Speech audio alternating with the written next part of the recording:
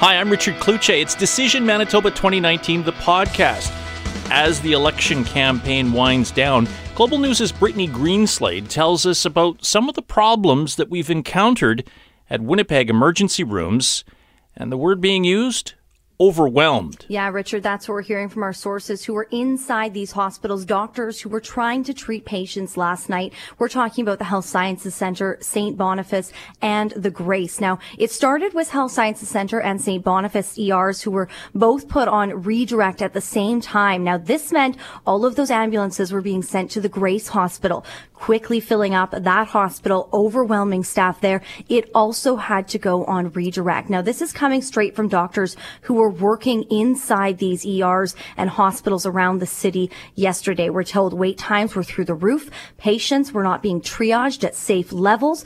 Now, we reached out to Shared Health and the WRHA, who have said this was a technology problem. Cytrex, which is the system they use so that doctors and nurses can bring up medical records of patients, can input what's happening so that they don't need to do it manually. We're forced to do everything manually last night. Now, one doctor says this doesn't happen often. There were a few hiccups that they've seen when the system was brought in years ago.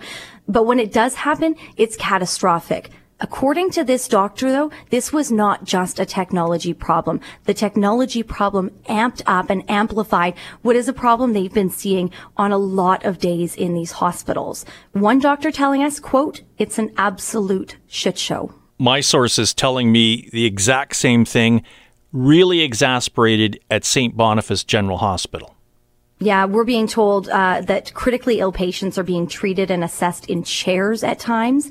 And one doctor that we talked to said, this is only the beginning. Come flu season, according to this doctor, the system will be pushed to the brink of failure. They say the system has failed, people will be hurt, and it's only a matter of time. Now, these are quotes directly from doctors, directly from physicians who are treating patients around Winnipeg right now. Now, we did speak to one other doctor who said, we're not blaming the current government. They wanted to come out and say that. They said a mess was inherited. But what this doctor said to us was that, when we hear everything's going well, the transition's going well, wait times are down, this doctor says, quote, "It's a blatant lie." And that's the one thing that I think is really interesting is they're not blaming a specific party. This doctor says there needed to be reform, but the way it's happening and the way it's playing out is dangerous. All right, Global's Brittany Greenslade. Let's get to our panel. Curtis Brown of Probe Research. Bonnie Staples-Lyon is with Changemakers. Back in the Filman government days in the late 1990s, she was part of the communications team there, heading up the communications team. So she's looked at crisis situations before. And when you're talking about hospitals and ERs, Bonnie, that's generally red flags in government when something goes wrong in a hospital, right? Absolutely. So how do you deal with that such late time in the campaign? Does it make a difference? I think it's too late to bite really hard. I think, though, that it just raises the specter again that, healthcare, there are problems. One of the things, though, that I do believe is it hasn't helped WAB as much as it could have, given he didn't have any new solutions. It was basically like Back to the Future. So people didn't like it before. They might not like it now, but they need something new. They know we need to move forward. Did that moniker stick as far as the Progressive Conservatives labeling the NDP as saying, you don't really have any new ideas, you're just going to throw money at it? You tried that for 15 years and it didn't work. Probably to a point. We know from our polling that healthcare is the issue that voters are most concerned about by a wide margin. The thing is, and that cuts across everyone across the province, the thing is, I do agree with Bonnie, it is really relatively late in the campaign. If it's something where it was sustained and people were thinking about it more over a few weeks and concerned about some of these issues, you might start to see some movement. But I also think that the healthcare piece, even though it's a defensive thing for the Tories, they do that. They tie it back to that issue of well, you had the opportunity to fix this. It was actually worse. Be patient. We're making it better. And that is kind of their core message. And it does really play to, I think, voters who are very concerned about affordability and government getting its finances under control. Weeks ago, we spoke about the fact that the NDP, to get those seats that they lost to the Progressive Conservatives back in 2016, to get those seats back, that they had to do well in the Concordia and Seven Oaks area. Have they done well enough to be able to take those seats back from the Tories? It's still an open question. I think they're quite competitive in those areas. And one of the things that's interesting from our polling is that concern about healthcare doesn't spike a whole pile extra in those areas. It's across the board. And it's one of those things I thought maybe we might see that if that's something that's going to end up moving votes towards the NDP and Northeast Winnipeg and also in the Seven Oaks, Maples area where some of those seats are somewhat competitive. I'm not sure. I mean, that is definitely, for the NDP to really make gains in the city, it's definitely those two areas. But then also I think there's a band of other seats in South Winnipeg that are, maybe where healthcare is less of an urgent issue, but yet nonetheless, it's an area where people still care about it. Places like St. Vital, Southdale, and then I guess St. James and West Winnipeg. So those are the ones that really I think we're watching. And those are always been and always will be those swing ridings that can swing depending on the issue, the personality, the leader, etc. And while both Wab Kinew of the NDP and Brian Pallister, the Progressive Conservatives, have had what we describe as high negatives in the sense that not too many people always necessarily like them, Pallister went on with us in the interview and basically said, I'm kind of the tough love premier. I'm doing the stuff that needs to be done. You may not like it, but you're going to appreciate that. Does that work, Bonnie? Yeah, I think it's a smart approach. You try and play, if you've got a weakness, play to how you're going to overcome it and make it a strength. And he talks about, I don't want to be popular. I want to do what's right.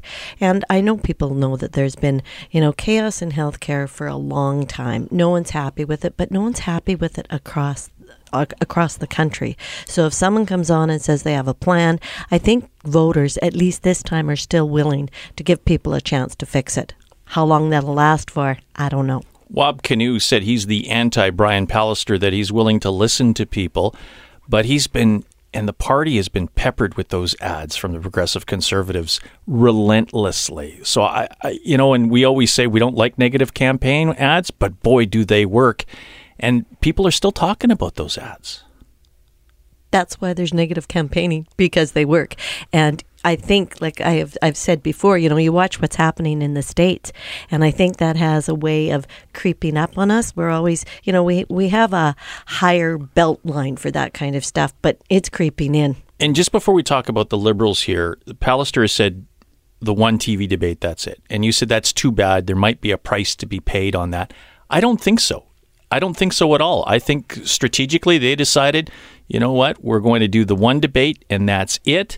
And it wasn't a very good debate, I think, at all. There was a lot of crosstalk. There wasn't a whole lot accomplished. And frankly, I got more answers in one-on-one interviews with the three than you get in those debates. So Pallister didn't lose in that regard at all. No, I think it was very smart on the part of the campaign to say, we'll do one. That's it. We're not doing any more. Richard, I remember they take up so much time, they take up so much energy, and it's usually by special interest groups who've already determined the agenda. So on this one, kudos to David McLaughlin. I thought it was brilliant. The Liberals really haven't gained a lot of traction at all. They've been out with policy pronouncements, a very thick policy pronouncements, but nobody seems to have been able to connect with their leader, Dougald Lamont. Well, they're in the mix. Our polling shows about 1 in 5 Manitobans were saying at the time that they were going to vote for them, and Dougald actually had relatively high approval ratings, certainly compared to Wab Kinew and Brian Pallister, who had net negative ones.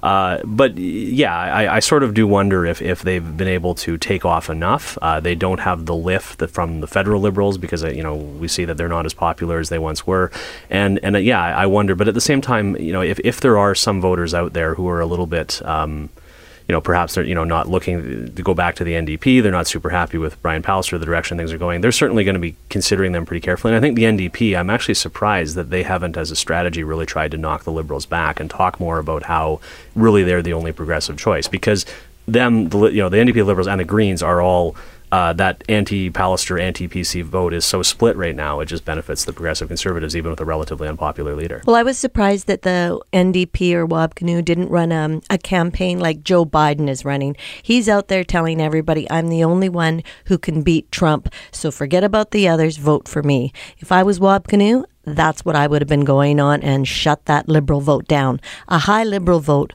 means good stuff for Tories. Greens, maybe one seat? Maybe. The Green polling isn't that high province-wide. The problem is it's not concentrated in any particular area. I mean, yeah, they do have a shot at Wolseley. The problem with Wolseley is that the boundaries have changed, so it now takes in more of the West End, which makes it tougher for them. But the other thing is, too, and again, I think this goes back to, that whole message of, like, who, if you're not happy with Brian Pallister, who are you going to vote for? And I don't think this has been talked about at a broad campaign level, but certainly I hear on the ground, it sounds like within Wolseley and some of those seats like that where the Greens or the Liberals may be a threat, that seems to be the message I think the NDP has, is that we're going to be the ones who stand up to Brian Pallister and be a strong opposition. A few more people voting in the advanced polls than last time around. There's a real emphasis on that. That does show the ground game, because the parties really try to get the identified vote out early so they can get that in the bank. But that's not necessarily an indication that we're going to have a high turnout on Tuesday, is it? No, it seems to go up in every election as parties become more sophisticated about getting those voters out. And also, frankly, just it's convenient for people, and they make it more convenient all the time for people to do it in all kinds of you can vote at the airport, you can vote at all kinds of places, and that's I think what that means. I don't think it's an indicator, and I would suspect that just given the timing of the election and the issues and the fact that probably a lot of people think that it's going to turn out the way a certain way, that turnout will probably be lower than it was in 3 years ago. And that was 56% 3 years ago, so lower than that. I'm happy that half the voters might be out there, the eligible voters, and we'll see on Tuesday. So, Bonnie, few days left. What happens this weekend and Monday before E-Day? It's cautious, right? If you're the front lead, if you're the front runner, you make sure you're running error-free. You're meeting all your constituents. You're keeping things happy. You're not making any more policy announcements, and you're just getting out your vote. Yeah, exactly. It's going to be for all the parties just trying to pull as much vote as they can between now and Tuesday and get as many people, identify as many supporters as they can, make sure they go vote on Tuesday. That's the name of the game from here on out. Curtis Brown of Probe Research, Bonnie Staples-Lyon of Changemakers. Thank you both for joining us. I'm Richard Cloutier. Thank you so very much for listening to the Decision Manitoba 2019 podcast.